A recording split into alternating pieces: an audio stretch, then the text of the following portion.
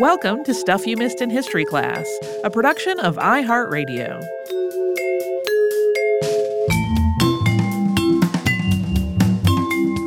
Hello and welcome to the podcast. I'm Holly Fry. And I'm Tracy V. Wilson. Oh, Tracy, today's topic was requested by listener Amy a long way back. It's been on my list ever since, and finally, after literal years, shuffled up. Lydia Mariah Child was a writer of children's literature, historical novels, abolitionist tracts, and even poetry. And her writing was prolific. At times, it was very divisive in its subject matter. And she's kind of unique in that she wrote so many different types of books, right? She wrote particularly basic, friendly advice books on one end of her spectrum, and then like really hard-nosed activism on the other side, and a variety of things in between. She also wrote literature for children. She penned a holiday poem that listeners are definitely going to recognize when we get to it. And because she was so prolific and from a very early age, there is a lot of ground to cover with her. So we're just going to jump right in. She was born Lydia Frances on February 11th, 1802 in Medford, Massachusetts. Her parents were Converse Frances, a baker, and Susanna Rand Frances. Lydia had 5 siblings, 4 of whom survived childhood, and she was the baby of the family. Her family was actually part of the abolition movement even before Lydia was born. Her mother, Susanna, died when Lydia was 12, and that was just the beginning of a series of tragedies for the family. Lydia actually recalled being in a poor mood on the day that her mother died, and she was consequently not attentive to Susanna as she should have been. There's a story that her mother asked her for a glass of water, and at first she was like, I don't want to go downstairs and get it. This was a guilt that she carried with her throughout her life. Her grandmother also died that same year, several months after Susanna. And then in the fall of that year, Lydia was enrolled in a Medford school called Miss Swan's Academy. She had been homeschooled prior to her mother's death, but her time there at the academy was short. And the following summer, she went to live with her sister Mary and Mary's new husband, Warren Preston. Her brother, Converse Frances Jr., who was a Unitarian minister, was hugely influential in her early years.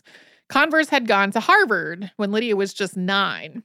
Lydia looked up to him just immensely and wrote him numerous letters while he was at school, primarily about what she was reading. The two of them loved to talk about literature together. When she was 18, Lydia started teaching in Gardner, Maine, but the following year she moved in with Converse and his wife in Watertown, Massachusetts, and that's where Converse was working. She was not fond of her first name, and when she was baptized in her late teen years, she chose the name Lydia Mariah, and she preferred at that point to be called Mariah. So we are going to respect her wishes and call her by that name as we go forward. The time she spent with Converse Jr. ended up setting her on the path of writing. It was through a conversation with her older brother that Mariah decided to write her first novel, Hobbamock, which was a story about life in the early colonies. This book, which was published in 1824, features a romance between a white woman and an indigenous man. They marry and they have a child together, and then the book follows their story as the woman and her son become pariahs of white society. This book, which Mariah wrote in just a month and a half, really challenged other social norms in addition to racist ideas about Native Americans. It examined the roles of women and the expectations they lived under, and it told the story from a woman's perspective. She also makes the case that the rigidity of Puritan life was deeply problematic and a hindrance to the establishment of the colonies.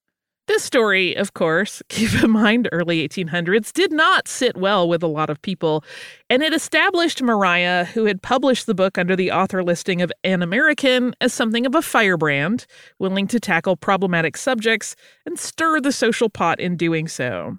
And even though her name was not on that initial printing of the novel, she was well known in some of New England's literary circles thanks to her brother's connections through Harvard, so it really was not any kind of secret that it was her work. Additionally, the book was supported by Boston literati George Ticknor, which lent it clout and gave it broader exposure. Her follow-up was a totally different type of book entirely. It was Evenings in New England, intended for juvenile amusement and instruction. Was also released in 1824. It's framed as an aunt, that's Aunt Mariah, telling didactic stories to 2 children about issues of the day, including topics like slavery, science, and history. And this was a huge success. Yeah, she immediately really hit on something with her works for the juvenile market. In 1825, Mariah's second novel, The Rebels, or Boston Before the Revolution, was published. And this work was a melodrama, again centered on women, but it led to a bit of confusion which persisted for quite a long time. There was an oration that she wrote for the book, which was historical fiction, but in the book it was delivered by someone who was actually a real historical figure and political activist, James Otis Jr., and that oration she wrote was taken as historically accurate by many readers, so much so that it actually ended up in some school books, and many children in the 1800s learned to recite this fictional speech as though it were a historically significant moment in time. This reminds me of the very first episode I ever worked on for this show, which was the one about Chief Seattle's oration that he did not say at all. For a very brief period, just through the 1825 to 1826 winter, Mariah attended a Boston boarding school called Madame Canda's Academy. When she returned to Watertown in the fall of 1826, she founded a children's magazine called Juvenile Miscellany. She used this as a platform to educate children about injustice, and she also opened a school, although it lasted just a year. She started writing short stories during this time as well. Mariah met and began a courtship with lawyer, editor, and political hopeful David Lee Child in 1824. He was, like her brother Converse, a Harvard graduate, and David was 8 years older than Mariah. He was well-traveled and was the editor of the Massachusetts Journal, as well as its publisher, and he was a very vocal political activist. Mariah and David shared many interests, but they were of very different temperaments. Mariah was frugal, romantic, and drawn to mysticism. He loved to spend money, and his idealism was dedicated to reform. The couple were engaged in 1827, but the Francis family was really not in favor of the marriage. David's irresponsibility with money was a concern. But as this tension with the family was playing out, Mariah started making more money through her own work as a writer. So the issue of finances became a lot less of an obstacle. She and David were finally married in 1828. Well, that money thing's going to come up a bunch. After their marriage, the newlyweds collaborated on each other's projects. Mariah became more active in David's political work, and she also started writing for the Massachusetts Journal. The Journal offered a platform for both husband and wife to speak out against President Andrew Jackson's position regarding the people of the Cherokee Nation and its culmination in the Trail of Tears. That, of course, played out over years, and throughout all of it, they were writing articles and essays for the Journal about it. Yeah, it also included multiple indigenous nations in addition to the Cherokee. So even before that, though, the Childs were no strangers to controversy for their outspoken political writings. But things became a little bit more serious in 1828 when David was charged with libel in the case of the Commonwealth versus David Lee Child for publishing in the Massachusetts Journal a libel on the Honorable John Keyes. David had published several pieces in his periodical and in flyers saying that John Keyes, while serving as Committee of Accounts chairman for the county, had misused and manipulated county funds, including participating in a bid rigging scheme to benefit himself. David Child was found guilty. He lost his appeal and he served 6 months of jail time. He was also named in another libel suit during this time as well. And coming up, we'll talk about how Mariah dealt with the circumstance of her husband's legal and financial difficulties. And we'll do that right after we pause for a sponsor break.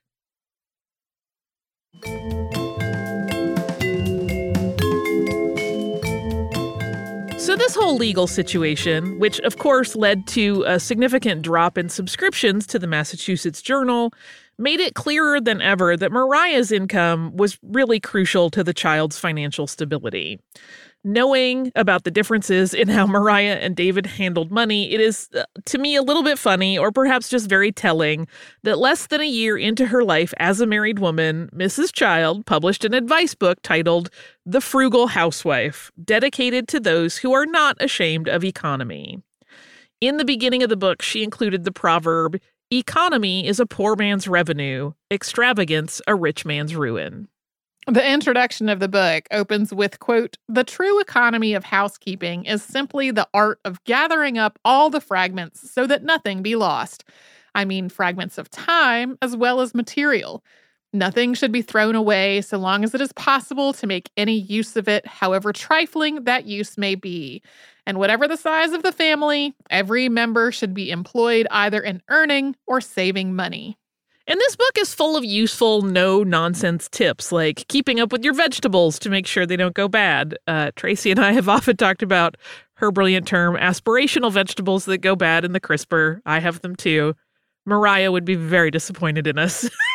She also talks about doing your own mending rather than sending it out to a seamstress, and to prioritize baking your own bread and cake rather than paying for the convenience of the baker to do it. This all sounds pretty obvious, but the writing here is important because it's aimed at a lower income woman than most of the books for ladies of the day were really doing.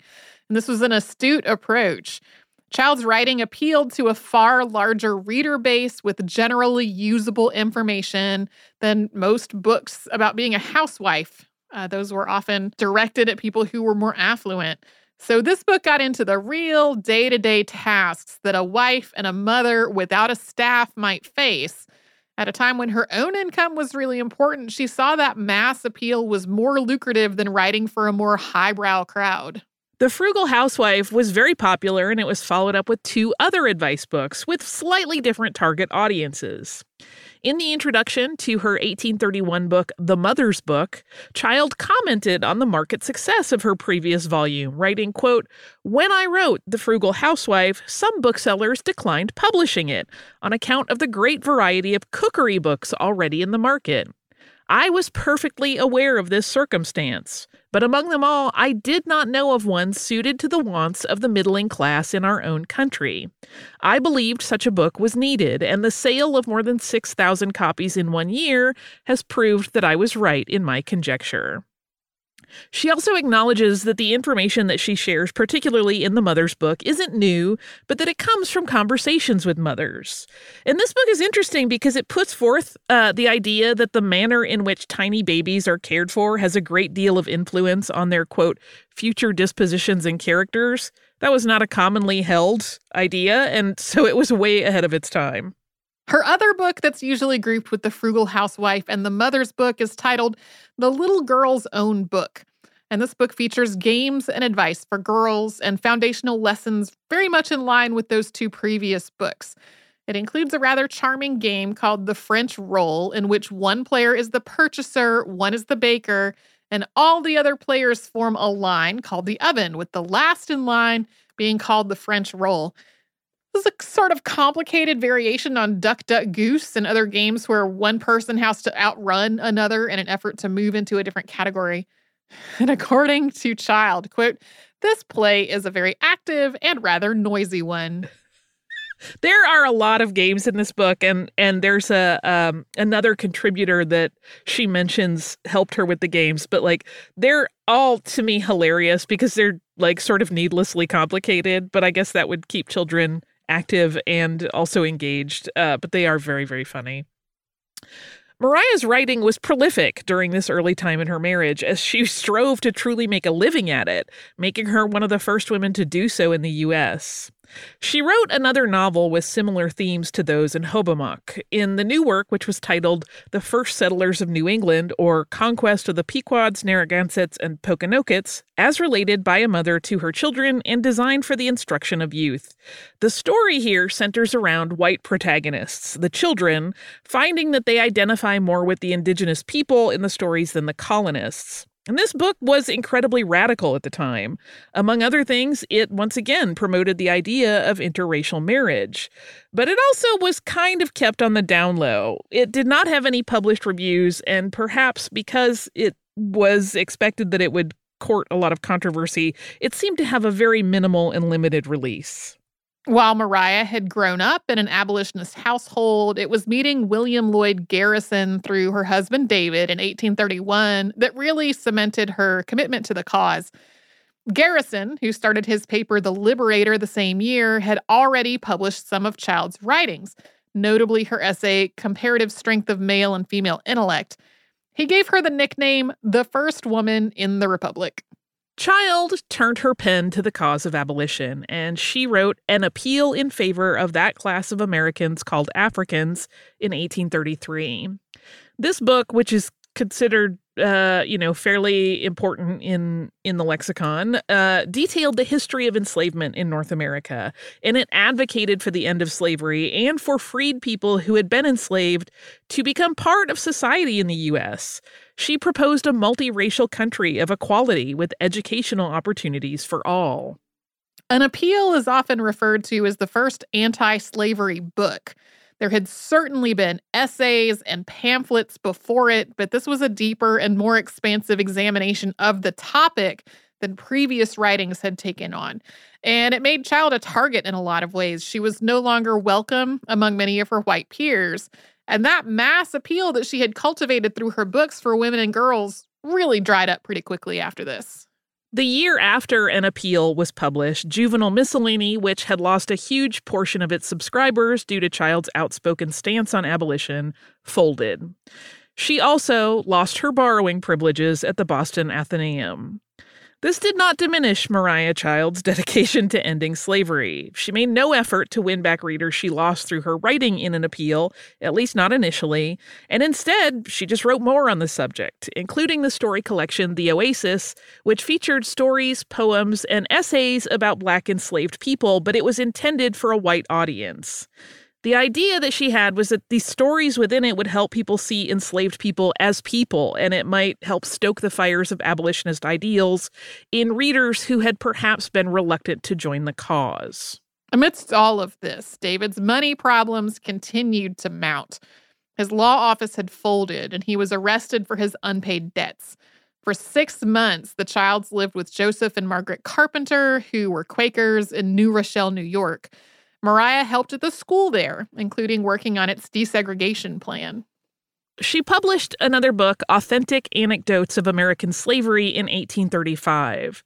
And that book collects stories and accounts of witnesses to enslavement, some of which are, unsurprisingly, incredibly dark in their content.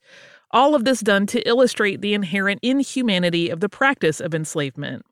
In one passage, Child writes, quote, "A prominent feature in the system of slavery is the bluntness of moral feelings and the dimness of moral perception inevitably induced by it. Even conscientious men and women often find it difficult and apparently impossible to apply to this subject the most universal rules of justice and the most common maxims of humanity.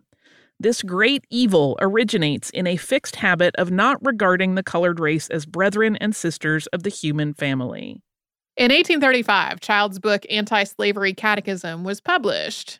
This is, as its name suggests, a series of questions regarding slavery and the treatment of enslaved persons, answered in essay form by the writer, debunking a lot of the myths and watered-down accounts of enslavement.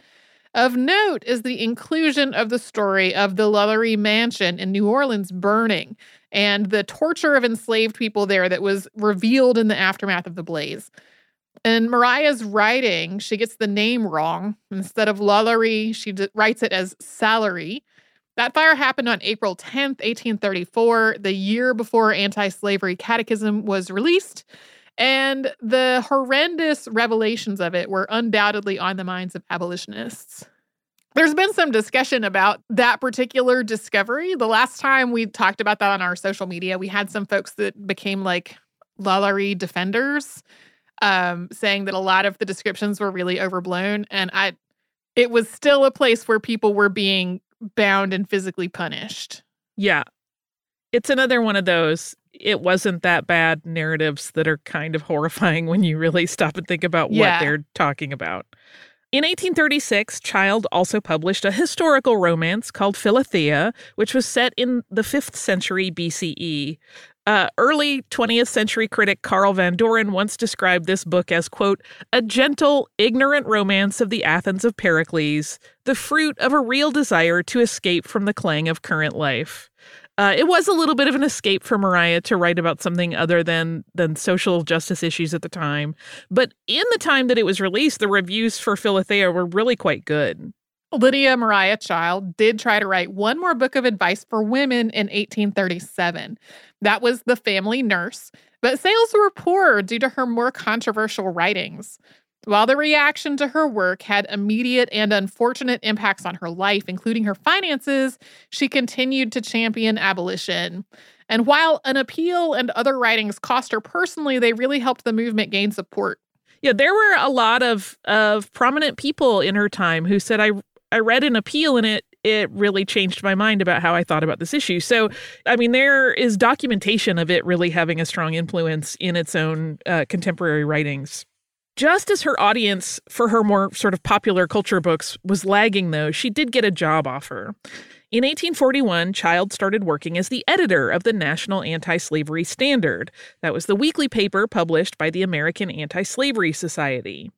David also joined the staff, but in 1844, they had reached a point where they had some conflict with William Lloyd Garrison, who was running the American Anti-Slavery Society, over the editorial direction of the paper.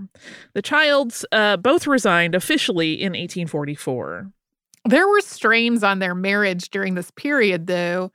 David filed for bankruptcy in 1842. After his law career tanked, he had tried to farm beets for a while to provide an alternative to cane sugar because of its ties to slavery. He had not done well with this enterprise. He had also accrued a number of other debts through poor management of his money. In early 1843, Mariah chose to separate her finances from his completely. She also made the choice that she was going to stay in New York, whether he did the same or not. Yeah, you'll sometimes see this discussed in biographies as like a break that was really ultimately good for her because she did some of her best writing in this gap where they were kind of not officially separated, but they weren't together all the time.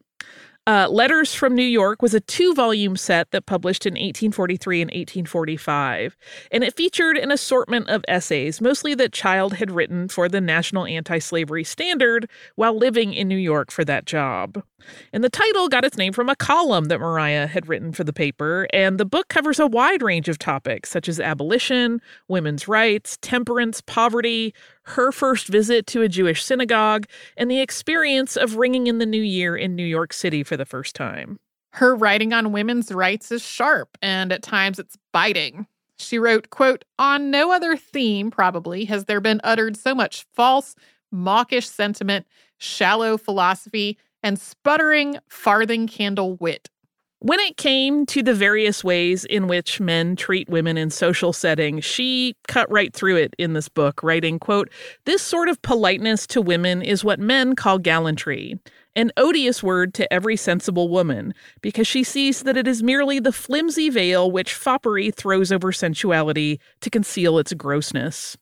So far is it from indicating sincere esteem and affection for women that the profligacy of a nation may, in general, be fairly measured by its gallantry. This taking away rights and condescending to grant privileges is an old trick of the physical force principle, and with the immense majority, who only look on the surface of things, this mask effectually disguises an ugliness which would otherwise be abhorred." We're about to talk about a slightly surprising event in Child's life, but first we will pause for a little break and a word from one of the sponsors that keeps Stuff You Missed in History Class going.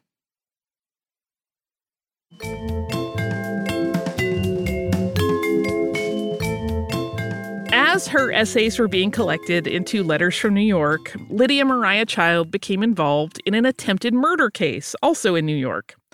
A woman of 25 named Amelia Norman had stabbed businessman Henry Ballard on the steps of the Astor House Hotel, tried to kill him.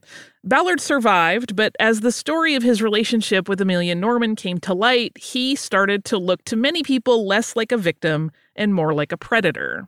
Ballard had really pursued Norman until she started a relationship with him. When she had a child as a result of this affair, he abandoned her. When she was able to see him again and ask him to support their child, Ballard was said to have suggested that she turn to sex work to support herself and the baby. Lydia Mariah Child heard about Amelia's story while the young woman was in jail awaiting trial, and she took up her cause. And this was actually kind of a tricky space for her to navigate.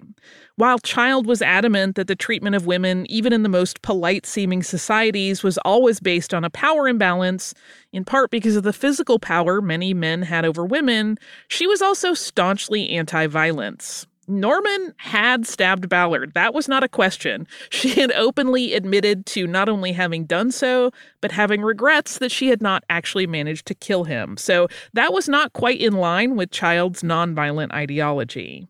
When Mariah wrote an article about Amelia's story for the Boston Courier, she was clear that she was not excusing or condoning the stabbing, but made the case that it was an unsurprising reaction of a desperate woman who had been the victim of the inherent violence of a sexist society. Child support and similar writings of other journalists created a surge of more public support, and by the time of the trial, it seemed like the whole thing was more about Ballard as a seducer than Norman as an attempted murderer. So despite all of the evidence involved, Amelia Norman was acquitted. From 1844 to 1847, Child published 3 books in a series that were titled Flowers for Children. And this project was, according to Child, a response to many requests that she had had since the closing of Juvenile Miscellany to collect the works from that periodical. But most of this was new writing. The second volume in Flowers for Children features a Thanksgiving poem that's incredibly well known and has outlived most of her other work in terms of popularity. It was called The New England Boy's Song About Thanksgiving Day, but listeners will probably recognize it better by its first line, which is over the river and through the wood. While most modern versions invoke grandmother's house as the destination, the actual first stanza was written as over the river and through the wood to grandfather's house we go. The horse knows the way to carry the sleigh through the white and drifted snow. I feel like that song comes up everywhere all the time during the holidays. It does. It doesn't actually snow that often in November in Massachusetts, though. Maybe it did more back then because we've seen plenty of evidence of spring being earlier and winters being warmer over the last century and however long. Right. Or maybe she just liked the idyllic imagery of snow. This was, of course, not her only writing project during that time. Her book, Fact and Fiction, came out in 1846. And this group of stories kind of hints at what might have been going on in the Child's marriage, but that's generally speculation by literary analysts. It's fiction, like many of her works that explore real-world issues. So it's hard to know when she talks about marriage and how women are treated in marriage, if she's talking about her own or just in general. This book did not do well with critics. She talked about sexuality more than I think most people were comfortable with at the time, which did not help it.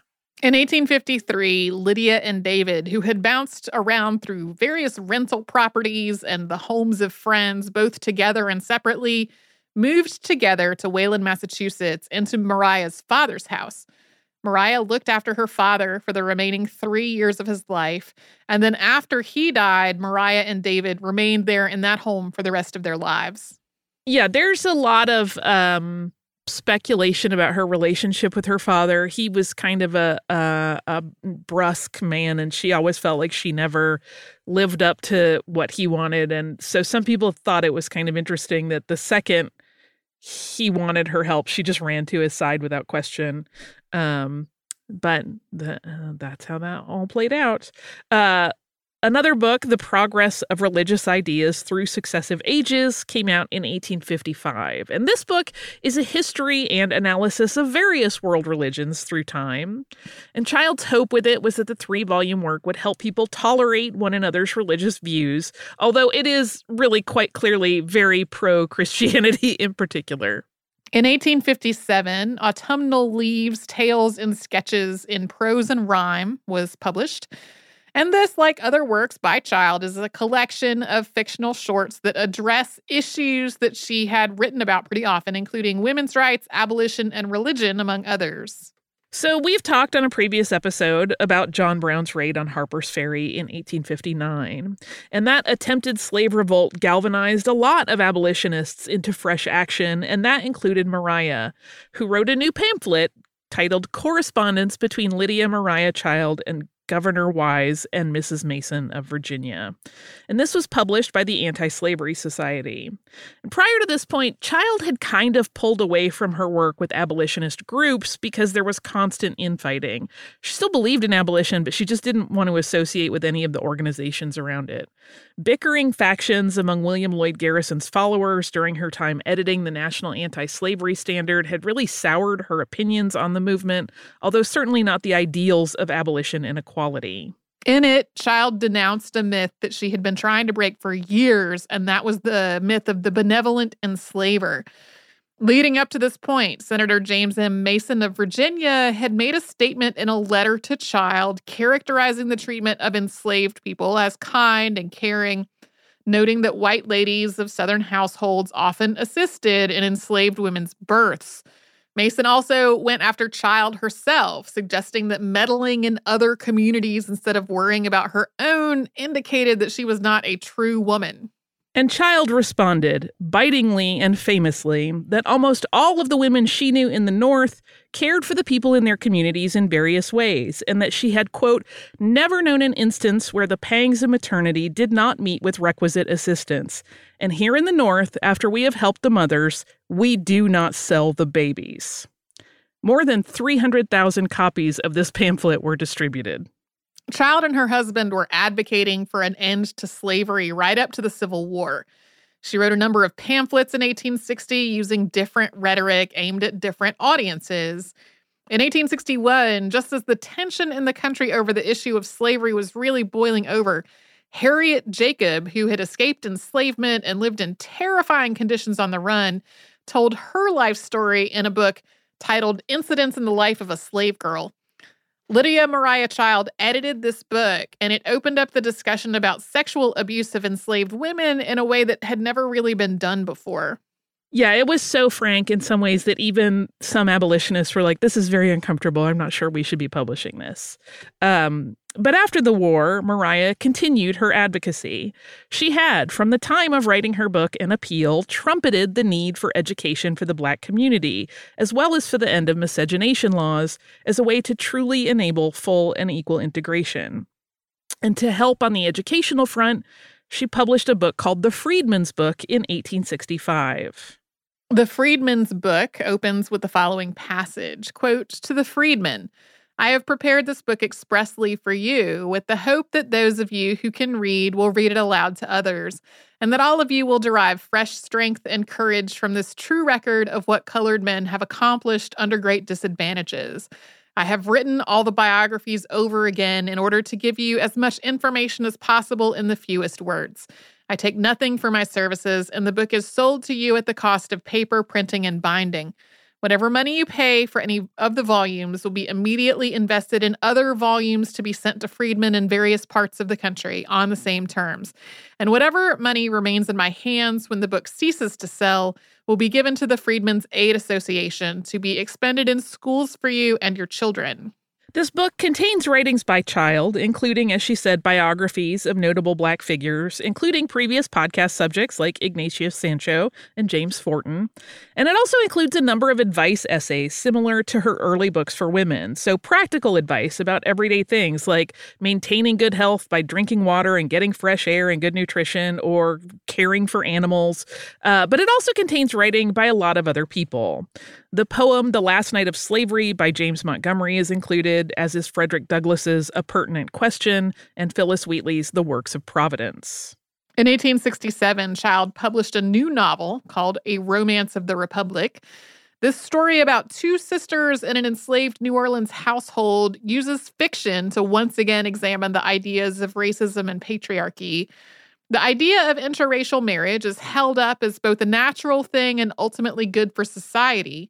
While she works to show an egalitarian society as the ultimate goal, we should mention that this definitely features Black people in the story integrating into white society by assimilating to white ways. This novel was not a success in any way. She also took up the cause of indigenous cultures in the United States once again at this phase of her life, publishing An Appeal for Indians in 1868. And this work mirrors an appeal in favor of that class of Americans called Africans, in that it calls out the many ways that indigenous people have been mistreated and offers ideas about how justice might be brought to those communities. David Child died in 1874. And though they had bumpy phases over the years because of his financial problems, in their last years together, the couple had actually grown very close. David had become her best friend and supporter, and so his loss was acute. In 1878, Maria wrote Aspirations of the World, A Chain of Opals, which she referred to as her eclectic Bible. This was a collection of religious stories from various cultures and various time periods, intended to show how similar humankind was around the world. Lydia Maria Child died on October 20th, 1880, at her home in Wayland, Massachusetts. In 2007, she was inducted into the National Women's Hall of Fame. I'm glad that you picked this one. Me too. She has never been at the tippy top of my to-do list, but sometimes when I've been looking for winter holiday-themed episodes, she has come up specifically because of Over the River and Through the Woods. But of course, there was a whole lot more to talk about than that. Yeah, she's interesting for that reason, obviously. But I had this moment where I was like, "Ooh, should we have saved this for the holidays?" But as I look at her story, that's such a tiny piece of it that it would have felt really weird. Yeah, tiny bit. And she is really interesting. We'll talk a little bit more in our behind the scenes about kind of my perceptions of her writing and where it falls on the spectrum of viewing all of these things through the lens of a white woman of the time, and how it's a little bit different than some other writings in that regard, but also, some of the similarities. So, but I did find her really, really charming and fascinating, and I love that she was not afraid. She was so smart about calibrating who she thought the reader of any given piece might be to make it as impactful as possible for them and appeal to their sensibilities. But I love that once she got into that last pamphlet, she just was not afraid to throw the whammy blam at all and was just like, "No, you're horrible. Oh, yeah. Let me tell you all the ways you're horrible." Prior to that, she had really seemed to try to foster this idea of surely we can find some kind of compromise between the northern states and the southern states. And by that point, she was like, there's no compromise possible. This is wrong and we have to end it right now, which is why she is so, I don't know if tart is the right word in her writing in it, but she's not holding back at all. I encourage people to read her writing. It is because it's across so many genres. Sometimes it's very charming and sweet, and other times it is very biting and direct. And it's, I saw one thing that mentioned that she was not what anyone would call a phenomenal writer in terms of being a wordsmith. Sure. But she was very smart about how she put together narrative. And like I said, who might be reading it. So I really enjoyed doing the research on this one. I have fun listener mail about another show that I had really enjoyed doing the research on, which is the Tacoma Narrows Bridge episode. And it is from our listener, Jeff, who writes, "Hi, Holly and Tracy. My husband and I always enjoy your show. We were fortunately able to see you live on stage before the pandemic at your Buried Alive show at the Neptune Theater in Seattle. It was such a great crowd and so fun to see all the different people who enjoy the show. I couldn't agree more. I miss touring so much."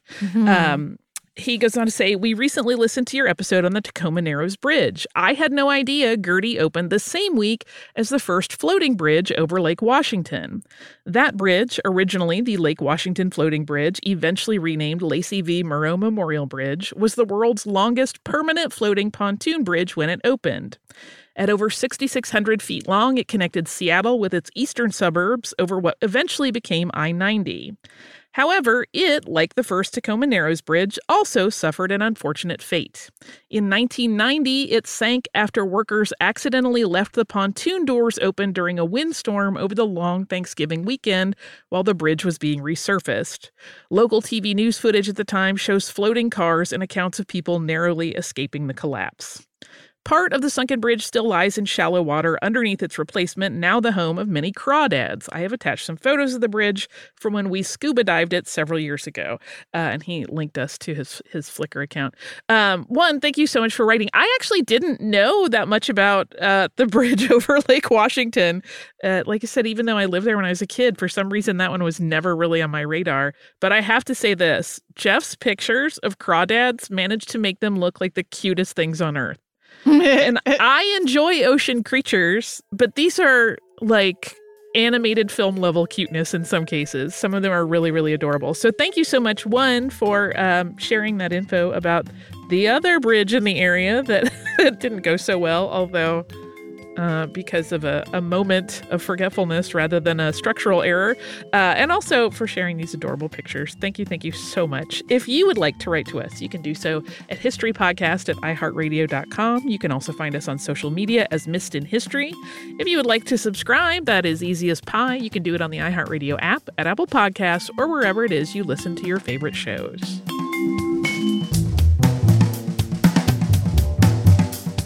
Stuff You Missed in History Class is a production of iHeartRadio. For more podcasts from iHeartRadio, visit the iHeartRadio app, Apple Podcasts, or wherever you listen to your favorite shows.